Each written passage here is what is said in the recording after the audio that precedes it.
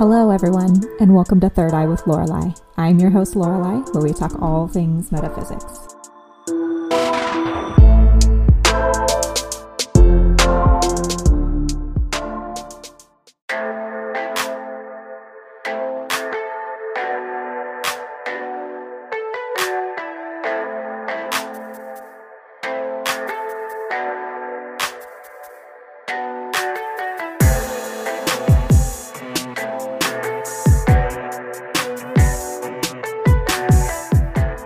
Hello everybody, and welcome back to another episode of Third Eye with Lorelei. And yes, this is a video recorded episode, so if you are listening to this and you really want to see what's going on, then make sure you go to my YouTube channel and check out this video, which is being recorded right now with my lovely face. So anyway, thank you for coming back and taking a listen to what I've been looking up and talking about this week.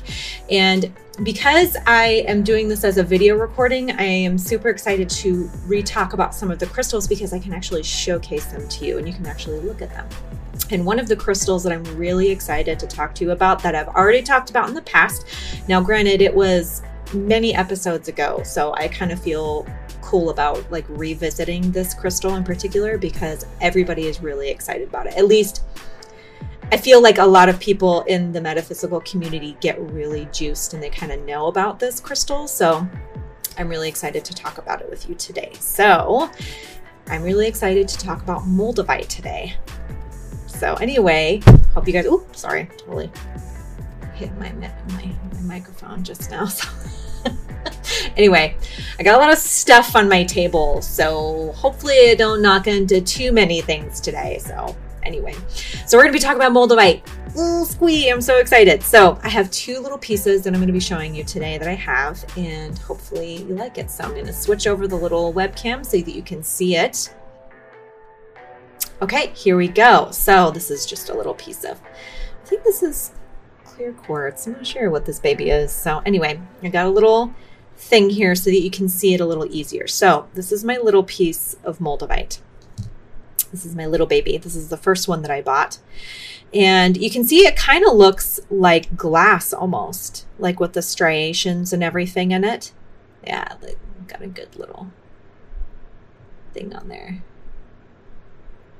So yeah, that's my little piece of Moldavite. And then I have a larger piece. And this is my larger piece of Moldavite. And you see it's like really dark green. It almost looks like black. I mean, granted, the lighting isn't doing its super great justice right now, but like it's a lot darker green than this guy, as you can see. And it's much bigger. This was a little bit more of an expensive piece.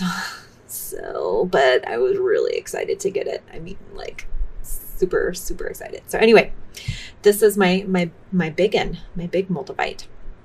So anyway, we're going to talk about this really beautiful and really amazing stone.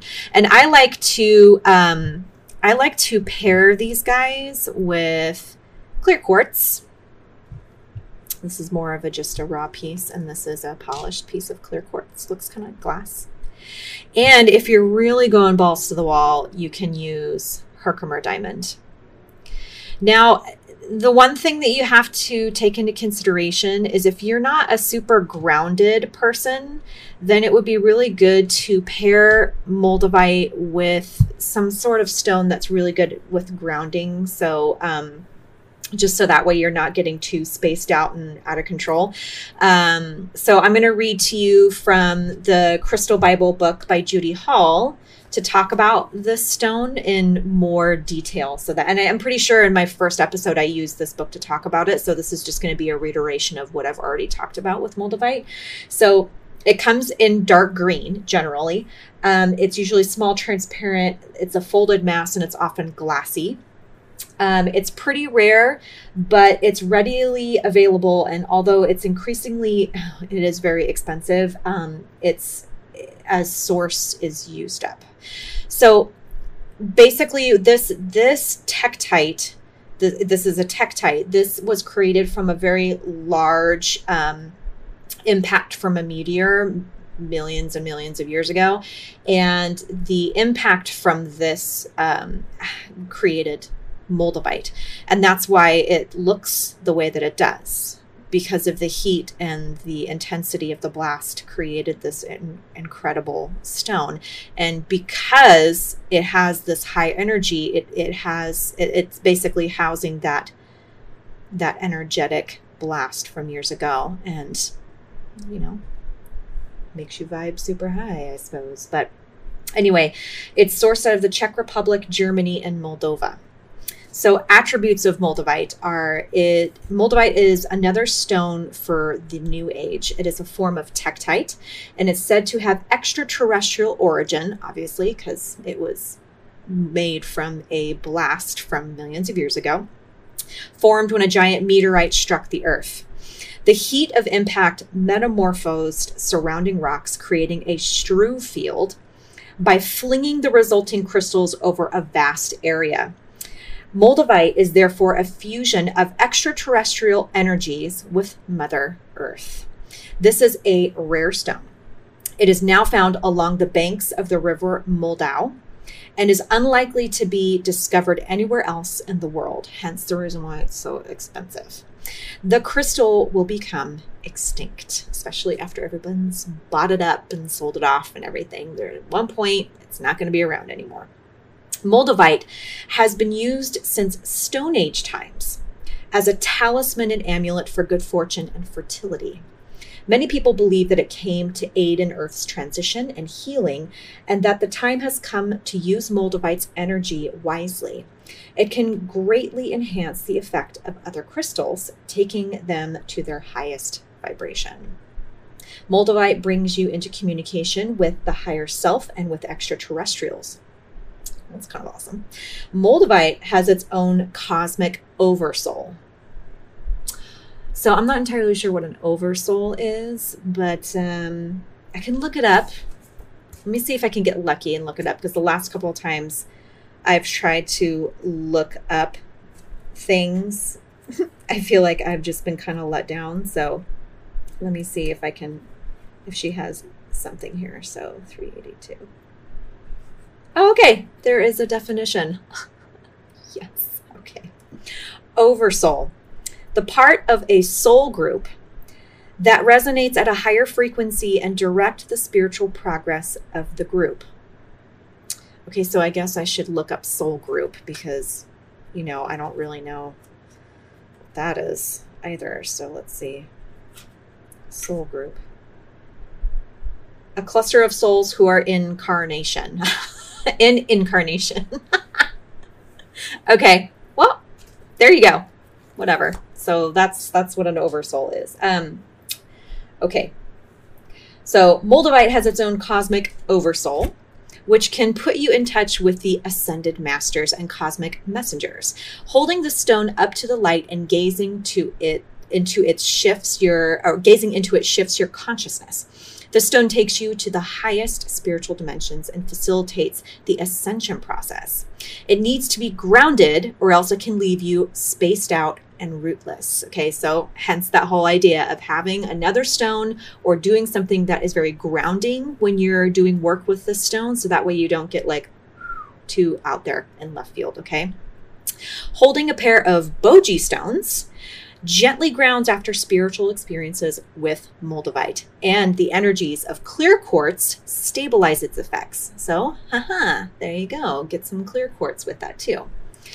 Moldavite has an extremely high vibration, which opens and clears blockages from and aligns the chakras. It integrates the divine blueprint and accelerates spiritual growth. Moldavite resonates with the crown chakra, opening it to receive the highest spiritual guidance. Oh, there I go again, touching my microphone. Sorry about that. Moldavite resonates with the crown chakra, opening it to receive the highest spiritual guidance. Placed on the throat, Moldavite communicates interplanetary messages, especially with regard to the state of ecology of the earth and its need for healing. This is a stone that transcends time. Placed on the third eye, Moldavite can enable you to go forward into the future or back into the past. It facilitates journeys to other lives if this is appropriate. rather than going back into the past to relive a life, except to regain spiritual wisdom or journeying to the before incarnation state to access purpose. Moldavite shows you your future potentials. Under the influence of Moldavite, you can go forward to a future life to see the results of actions taken in the present life, or to learn what is needed in the present life in order to prevent destruction in the future. Goodness gracious. Moldavite is a useful stone for sensitive people who find it difficult being in incarnation on the earth and who cannot adjust to suffering and deep emotions. So all of you starseeds out there that are watching this is something that I think you should really look into. Many such people are star children who have come to aid the earth in its time of transition to a new vibration. So that, my friends, is right now. They are unused to the heavy energies of earth and find it difficult to integrate the spiritual bodies into the physical and need to ground. Moldavite, used in conjunction with grounding stones such as hematite and smoky quartz, aids this process. Placed on the heart, Moldavite eases homesickness for those whose origin is not earth. Moldavite has no crystalline structure, and so it takes you way beyond your limits and boundaries. Psychologically, it assists in developing detachment from mundane, earthbound security issues such as money and worries for the future. Moldavite provides an overview of reasons for incarnating and contacts your spiritual purpose, integrating this into earthly life. It supports qualities such as empathy and compassion. At a mental level, Moldavite is unconventional and inspiring, bringing the unexpected solution forward. It can awaken latent memories and access spiritual information through the intellect. It releases fixed ideas and archaic belief systems and can neutralize hypnotic commands. Man, I feel like there's a lot of people that would do well with some Moldavite in their life. Just thinking of that right now. Are you thinking of a couple people like that right now? Because I sure am. Anyway, physically, holding Moldavite may trigger a huge rush of energy through the body that has powerful metaphysical effects. So I have something to say about this too, because I have two friends that actually purchased some Moldavite about a month or two ago, and they had this similar effect. There was a tremendous amount of energy that was felt, and it was reverberated over the few days that they wore it. And they found that when they wore it in inherently negative environments, they would take on, or that negativity would be amplified in some way, shape, or form. And sometimes this Moldavite can make you feel like this rush of energy can really make you feel off kilter. It can bring up a lot of those feelings that maybe aren't your own, or that maybe you've been holding on for a little too long. It can make you feel really kind of a little bit lousy, but releasing that and grounding that is the most important part of this whole process, because it brings to light these things that you may be holding on to, or maybe other people's energies that you may be holding on to. And it's important to ground and release those things after you've done this work and realize this is what you're carrying with you. Okay, so let me go back here. It downloads information from the Akashic record and the light body, which then has to be processed and made conscious. This process may take some time, but the process accelerates spiritual growth and the raising of personal vibrations. And that can be uncomfortable, you guys, just so you know.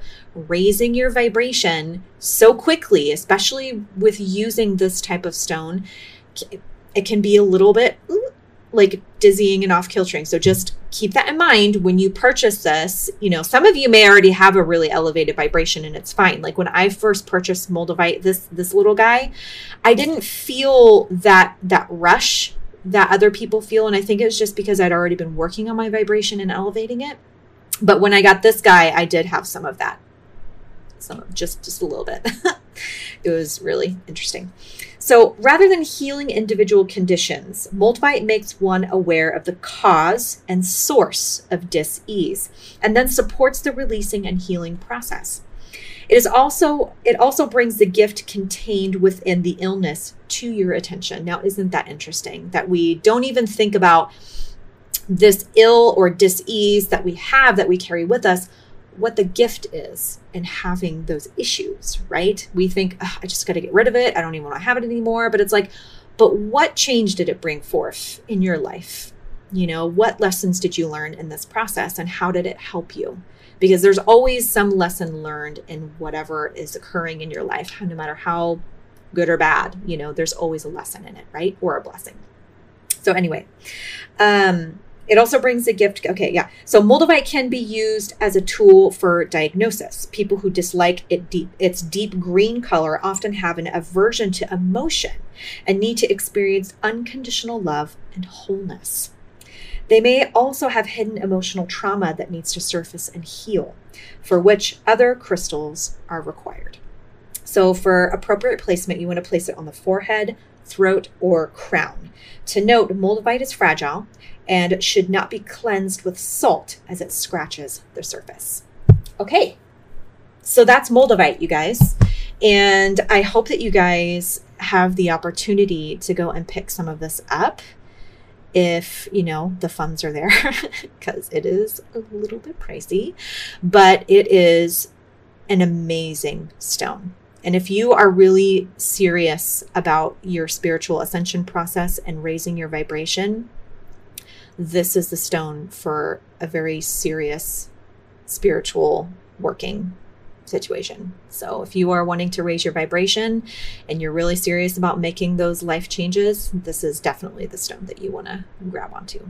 Okay, so that is pretty much it. So let me beam back to my webcam. Hello. Okay, so let's move on to the quote of the week. Now I have my little phone here and I'm going to look and see what I put on here. Okay, so the quote of the week is, "Worry does not empty tomorrow of its sorrows. It empties today of its strength." And that was by Corey ten Boom. Okay, moving right along, you guys. So let's talk about the topic. So the topic this week are divination tools. Now I have in my YouTube stream down here, I have an entire class on divining tools and how to use them. And I wanted to do that actually as a podcast episode today, because I figure a lot of you guys have questions about how to use tarot cards, or how to use a pendulum, or how to use divining rods, or dowsing rods is what they call them too. And you can use all of these things in a form of gaining clarity and understanding what is in your environment as information, and how to access higher vibrational information to make your situation more clear and where you need to go and what you need to do. So they can be used for future, like, you know, like understanding what is coming. But like a lot of times what I get, especially because I utilize tarot cards as my divining tool primarily. And a lot of times people will sit down in front of me and say, I want to know what's going to happen. And a lot of times, you know, that can be translated, and I can be able to do that. The problem is that's not always what's going to come to the surface.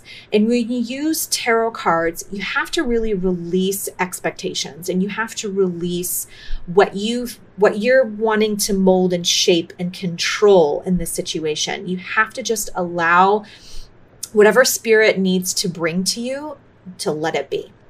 Okay, you may be going through something in your life, and what will come through in the cards will be about that, most likely. And it'll help you find a way to deal with it in this particular instance. And there will be some cards usually that will say, down the line, if you don't deal with it in this way, or if you do it the right way, which is this way or whatever, this most likely will be the outcome.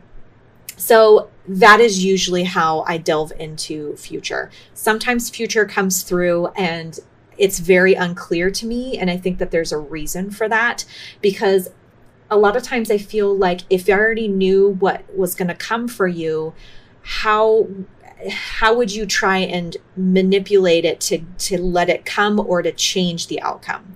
So I feel like in order for you to really identify and embrace what is to come, there has to be some level of allowance with that. And with that comes you not really knowing how that's going to look.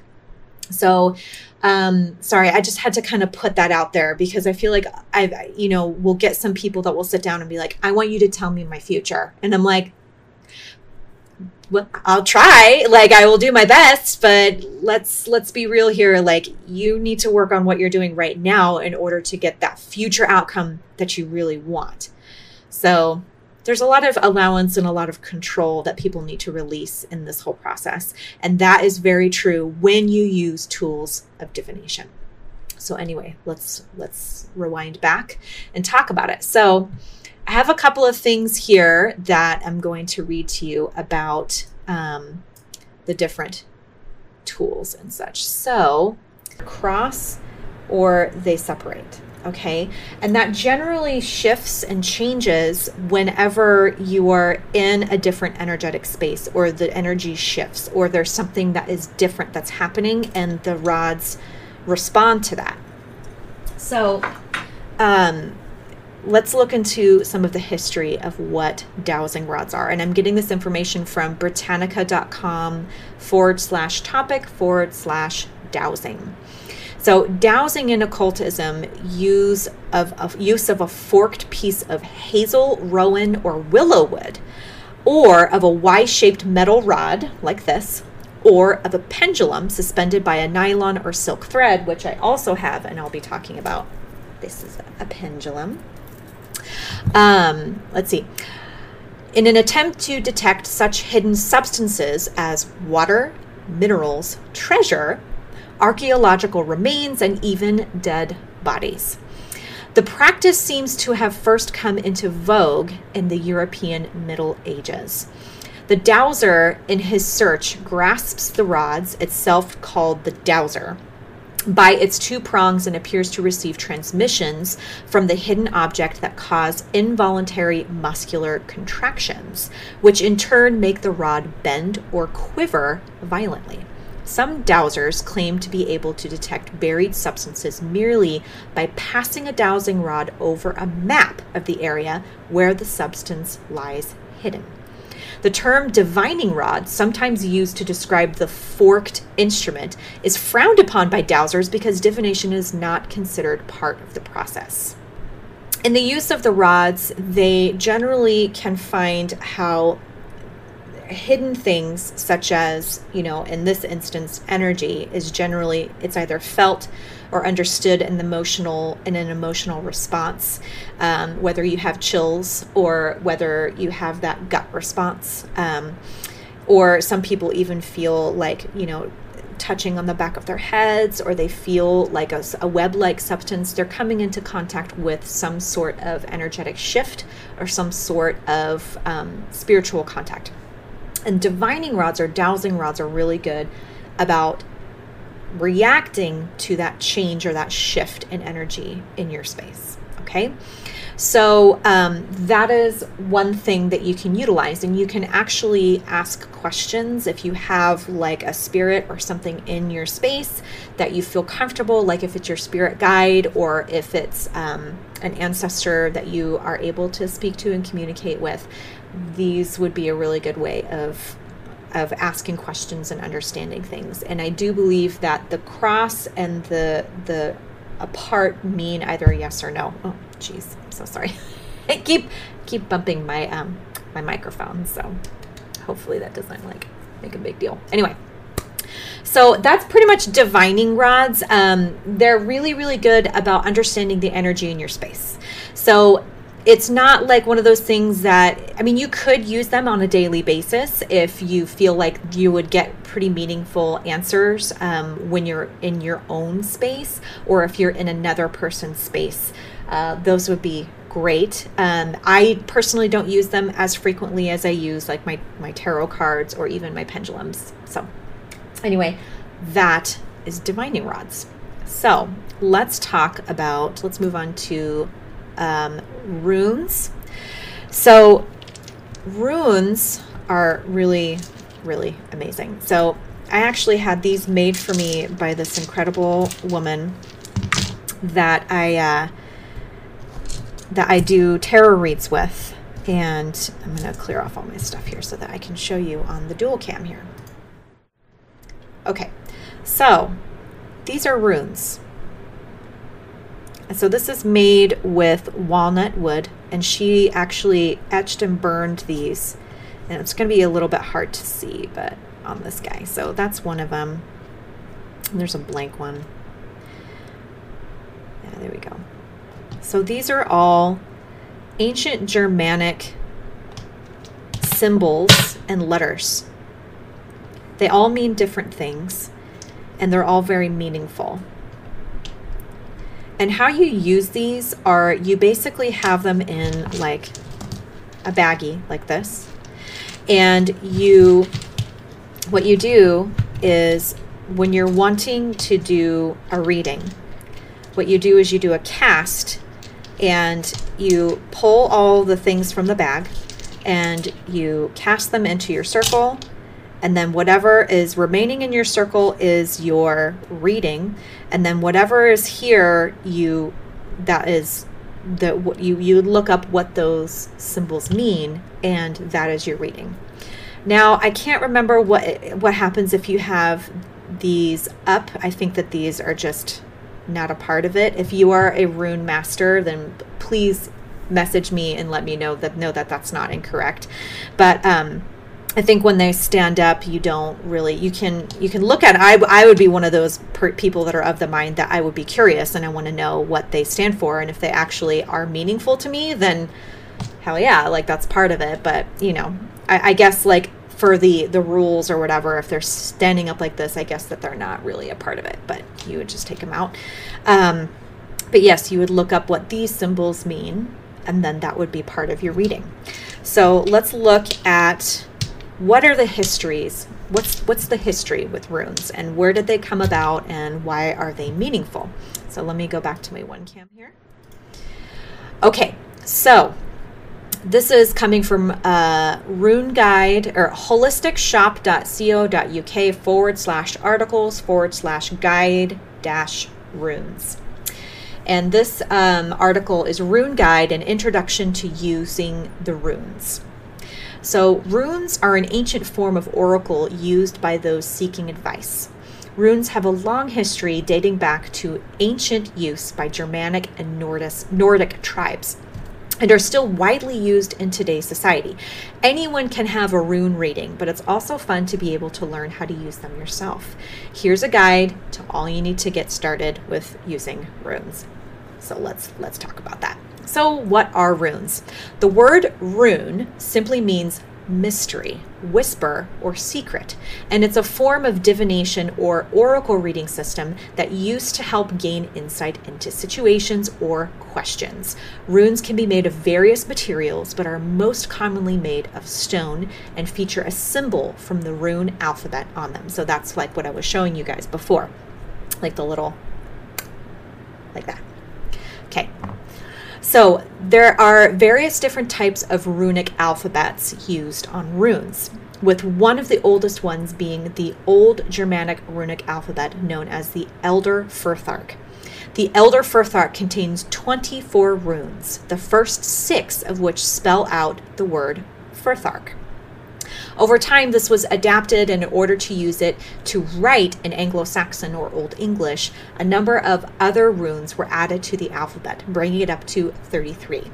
This is known as the Anglo-Saxon Furthark, which is like, instead of Furthark with an A-R-K, it's O-R-C, so Furthark.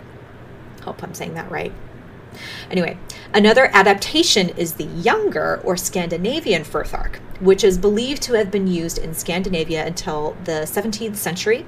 All of these variations highlight changes that were made as people moved and emigrated to different countries. As well as each rune symbol being a letter of the alphabet, they also have a symbolic meaning too. Although many of these date back to traditional meanings, which would have meant a lot to the people using the runic alphabet, the intention behind the symbol still has relevance today. Now, they have a whole list of these on here, and I don't really know if I can find all of these on here because that might take a little while, unless I can like actually show you, because there's like an F and a U and a T, which all spells out furfark. So I guess the F for the furfark means domestic cattle or wealth. The U means wild ox. The T means thorn or a giant. H means hail. A means an ancestral god. The R means wagon or chariot. And K means a beacon or torch. And all of them have a very specific name, which is Fehu, Uruz, Thurasaz, Hagalaz, Ansuz, Reho, and Kenaz. I am fairly certain that I butchered the crap out of that, so I am so sorry if I did. I did my best, guys. Okay, so the origin of runes. The runes stem from an ancient form of Germanic alphabet, which was used by the Germanic and Nordic tribes of Northern Europe, Scandinavia, and Britain for writing, divination, and magical purposes. Runic inscriptions have been found on stones, jewelry, weapons, and objects dating back to the 3rd century AD, but it's likely that they existed long before that. So what can runes be used for? The runes can be used to help you guide yourself through problems or issues and help show you what is likely to happen. They're not a form of fortune telling and don't offer exact answers or give you advice. Rather, they offer different variables and suggest how you can behave if the event does occur. Runes are known for hinting towards answers, but leaving you to work out the details, which is where intuition is helpful. Runic readers acknowledge that the future isn't fixed and that individuals have the power to follow their own path and make their own decisions. So, if you don't like the guidance that a rune reading provides, you've got the power to change your direction, your path, and follow a different route. Runes can be used in many different situations. For example, one of the occasions when it can be useful to consult the runes is if you're in a situation where you have limited information or can only see an incomplete picture. Okay, how do runes work? When you cast the runes, it's not fortune telling. The idea behind the way the runes work is that you ask a question or think about an issue, your conscious and unconscious minds are focused. When the runes are cast in front of you, they're not totally random, but are choices that have been made by your subconscious. So what can you ask the runes about? Some people using runes believe you should only ask about issues, whereas others regard it as fine to ask questions. Whichever method you use, keep your questions or issues clearly in your mind as you cast your runes. Remember that doing a rune reading is not about seeing the future or definitive answers. It's about looking for possible causes and effects and seeing potential outcomes. Now, I feel this is also true for tarot and pretty much any divination tool like this. You have to be open to the different ways that you can achieve this outcome that you're wanting. You have to be able to recede yourself from the control of how you need to get there or how it looks.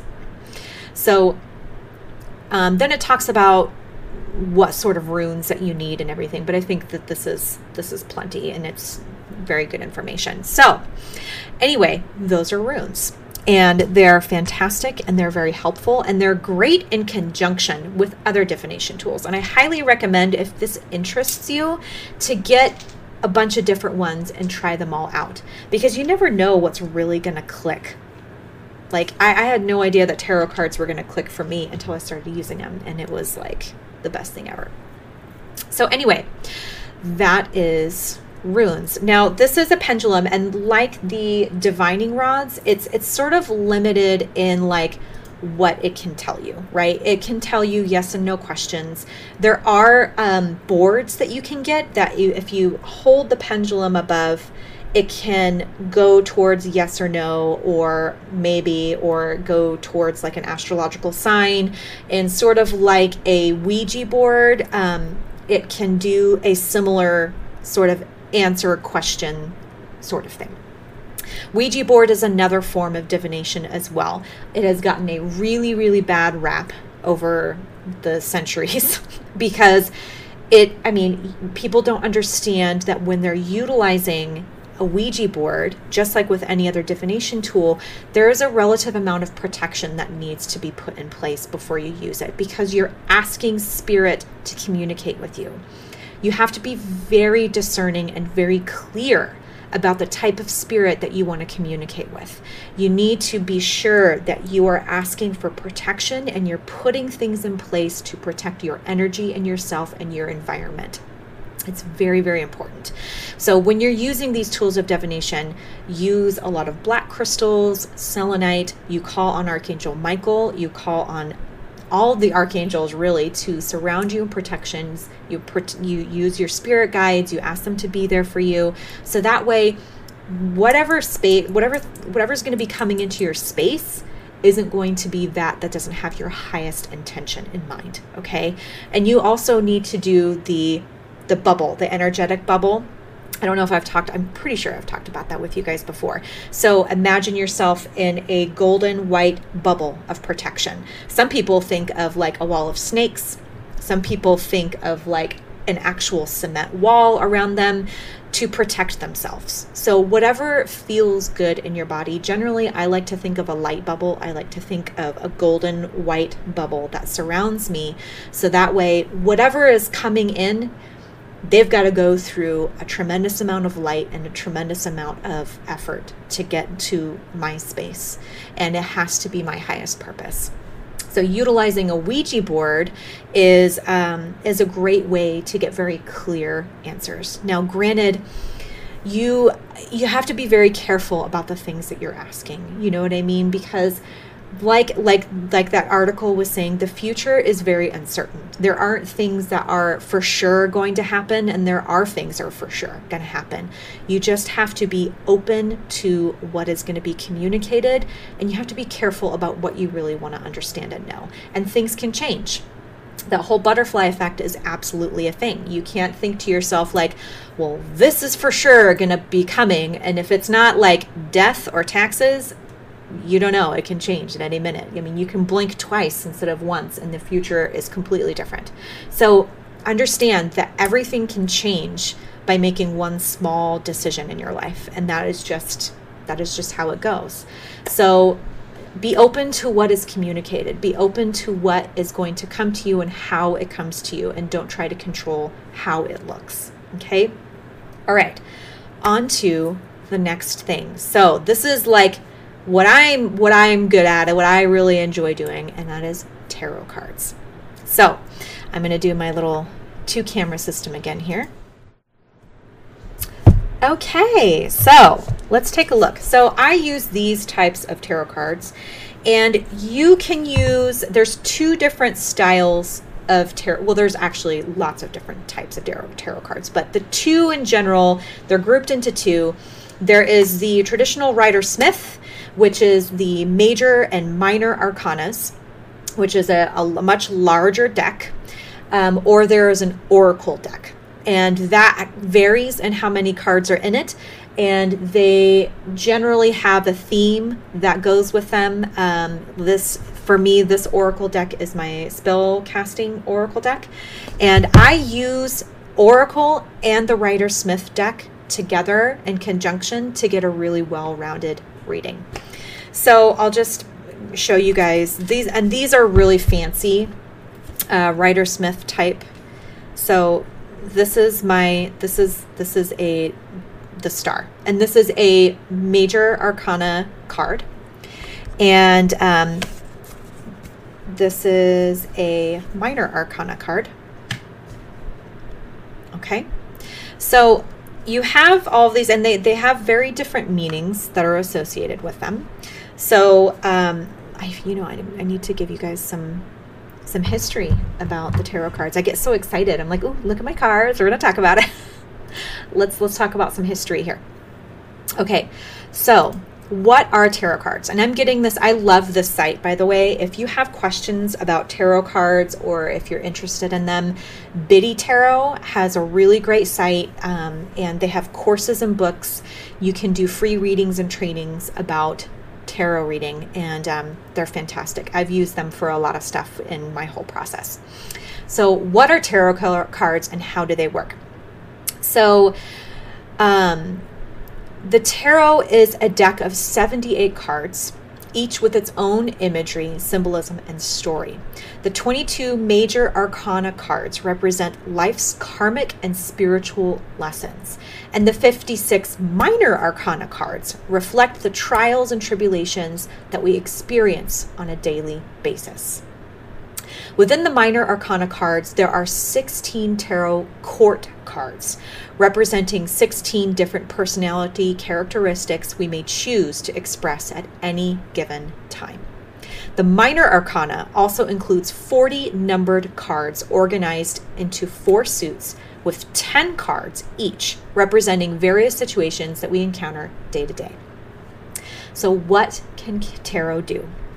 Some may say that tarot cards are simply ink on paper. However, what we have discovered from reading the tarot cards daily for over 20 years, well, this author is, tarot is the storybook of our life, the mirror to our soul, and the key to our inner wisdom. And I feel that to be very true for me. That resonates very deeply. Every spiritual lesson we meet in our lives can be found in the 78 tarot cards. And when we consult the tarot, we'll get shown the exact lessons we need to learn and master to live an inspired life. It's like holding up a mirror to yourself so that you can access your subconscious mind. Tarot allows us to tap into the wisdom and answers that live in us all. So, how can you use tarot cards? So, it's perfect for self-development, making choices, manifesting goals, coaching others, including yourself, planning a business, writing a book, and meditating. I mean, there's literally so many different ways that you can use tarot cards. The best one that I have found is in self-development and helping with manifestation and in your spiritual practice and elevating your spiritual practice. So how do they work? While many people believe that tarot will tell you the future, making predictions are not really what tarot cards are about. Are you hearing that, you guys? Predicting the future is not really what tarot cards are about. Although there's the possibility there, it's not really what it's designed for. Okay? When it comes to tarot, fortune telling is out and intuition is in, especially if you want to create your ideal future and manifest your goals. The most powerful way to read the tarot is to use the cards to access your intuition and your inner wisdom. The imagery in the cards give you instant access to your subconscious mind and your intuition. And from this place of inner power and wisdom, you can discover how to make positive changes so you can manifest your goals and your dreams in the future. Do you see how that works, you guys? Like, the future is going to come if you work on the stuff today, on your present situation, working in the present and what you're doing right now, okay? So for example, I'm going to read this example that she says here. Let's say you want to find a new romantic relationship. Instead of pulling a card to predict whether Prince Charming is just around the corner or your princess or whatever, I don't know, your person, I should say, is just around the corner and either being blissfully excited or bitterly disappointed, you consult the cards to discover how you can attract love and keep it. You draw the 10 of Cups, and upon seeing the happy family dancing under the rainbow in the card, you are reminded that to attract love, you need to set a clear vision of what it is you want to attract. The simple act of envisioning your desired relationship then has a subtle yet powerful effect on your ability to find new love. And instead of waiting around for someone to find you, you're empowered to take action and find them. Do you see the difference here, you guys? It's not just about, this is coming to me, I'm just going to wait. It's like, no, you have to take inspired action, and you have to see this and want it and attract it to you by moving towards it in a very loving and active way. Do you see what I mean? So creating a connection. It's as if the tarot cards create an instant connection to your subconscious mind, so we can access the inner wisdom of our higher self. And from there, we can bring it into our conscious awareness where we can take action. So, and here's the thing, you may already consciously know the message or insight you receive in a tarot reading. And that is very true. I can't tell you how many times people are like, yep, that's exactly the thing. That's what I've been thinking about. That's what's been going on.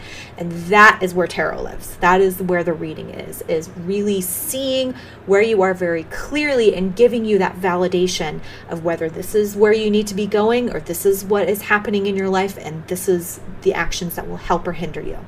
Okay? So, in which case, the reading can be a heartening confirmation of what you already know. Or you might be completely unaware of the message until you see it reflected in the cards, in which case you are now empowered to take action based on your new awareness. So, how do tarot cards work when reading for others? By now, you know that the tarot is a powerful tool for self-discovery and manifestation, but that doesn't quite explain what happens when you're reading for someone else and pick up that they're dating someone 20 years their junior and have told no one about it. True story. What's happening there? So, our universal and inner wisdom. Well, here's where things might get a little more out there and magical. You see, we are all connected to a collective universal wisdom and our inner wisdom. And when we read the tarot cards and connect with our intuition, we can tap into this universal wisdom. It's a little like connecting in with the collective mind and not just the individual mind. So when you're asking questions for others, when you ask the tarot cards a question on behalf of someone else who is given permission for the reading and whose energy is invested in the reading. So let me make that clear. Whenever somebody sits in front of me, there is a very clear communication of consent that's happening there. Because you can't just, a lot of people will be like, I'm going to do a reading for this person because I think she's moving in a really crummy direction and I just want to know. It's like, you have to make sure that you have consent for that person to read what's happening in their energetic field. It's very, very important, okay? So when somebody is sitting in front of you and they're saying, I want you to do this type of reading for me, there is your consent and you can be in their energetic space and read what is happening with them, okay? So anyway, let me get back to where, so is given permission for reading. You are tapping into this collective wisdom when you are reading their energy. You are picking up on all sorts of intuitive messages through the tarot cards and through your connection with the collective wisdom. And those insights are channeled through you to the person you're reading for, often in a very powerful way. So just imagine what might be possible for you and the people you read for with this limitless, timeless knowledge at your fingertips. Okay, so that's pretty much tarot cards. Now, some of the history just off the top of my head is I believe it started in Italy in like this, I want to say like the 16th century, and it was used as sort of like a playing cards thing, and then it moved into more of like, you know, utilizing them to read the future, and it kind of got weird. But in today's practice, it is used as a way for you to gain clarity in your spirituality and help others gain clarity in their spirituality in their work. Okay, so all right, I just showed you, I showed you some of my cards, and so, you know, this is the star, and this is part of the major arcana, and this is part of the minor arcana that we were talking about before. Okay, so those are examples of what those are. Now, oracle cards.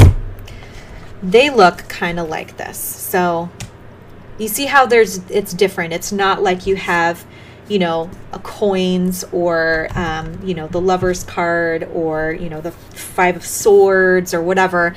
It's artwork associated with a word. And here's another one.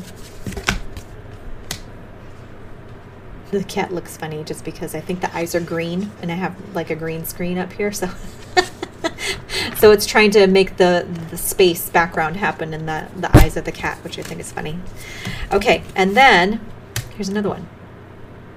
Okay, so oracle cards look very different, and you see why I like using these in conjunction, because then you have this like really pretty interpretation. So you have this card which has a very specific meaning, and this does too, but the meaning is more clear and you can pick up on this more intuitively. So sometimes when you have these tarot cards, like the Rider-Smith, there's lots of details, especially in this card deck, which I really, really love. There's lots of very important, very detailed meaning in these cards. The issue is it's hard for me to like intuitively gauge what's happening here. So I have to read from the guidebook each time because it's a lot of stuff. I mean, you just look at the card and there is a lot happening. There's like a gem in the middle, and there's some horns, and then there's some leaves on the side, and then an eye, and then what is happening? There's so much going on. So you read from the guidebook. So you have this really heavily laden information piece, but then there's a more gentle piece that you're like, oh, you can kind of look at what's happening and you can see prosperity. Oh, well, then there's something that's happening with this card that is going to delve into the reason why you're going to either have prosperity or that may be hindering your prosperity. You see what I mean? So this is how I do it. Some people may be different, but I feel like I get really good information by pairing up those cards. Okay, so that pretty much covers all the divination tools. Now, you can have divination tools that are kind of like out there and different, and don't feel judged about that, because I know people that use divination in Pinterest. I mean, seriously, you can have divination tools in many different things. I find people have them in just working with their crystals. They get information and they get very clear messages from images or in certain things they utilize in everyday practice, even just from watering their garden. There is divination in things that are seemingly mundane. I have somebody that looks at Pinterest and they get, very clear messages from the pictures that they see on Pinterest, and it's wild and amazing. And I have one guy that looks at DeviantArt, and it's like very clear messages from like past life experiences. So don't confine the divination tools to just these things. They can be anything. The point is you're getting meaningful messages and meaningful clarity from these things. So pay attention and keep an open mind as to how you're receiving your communication. Okay, so that pretty much covers the podcast episode today, you guys. I hope that you like it. And let me know if you have any questions or comments or concerns, or if you're just like, hey, I have more questions about like tarot cards or pendulums or divining rods or whatever. And I'm happy to research and look over things for you and help you get to whatever it is that you're needing to have a more fulfilled practice. So anyway, you guys, thank you for watching and listening. Be sure to subscribe to the podcast. Make sure to like the podcast so that way we can keep moving forward. And let me know what you guys like and love. And I am looking forward to the next week's episode. But until then, I love you guys and love and light to you all.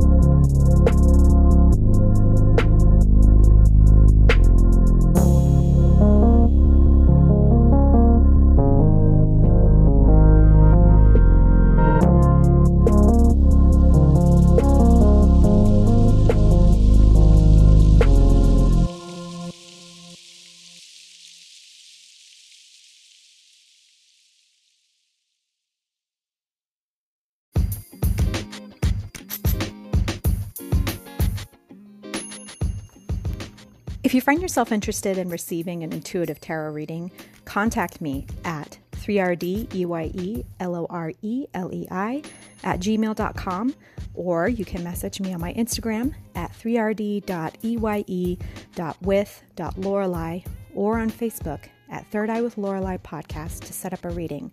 I can do Zoom or we can meet in person as long as we are wearing those face masks and practicing social distancing, just to be safe. As always, love and light to you all, and I look forward to reading you soon.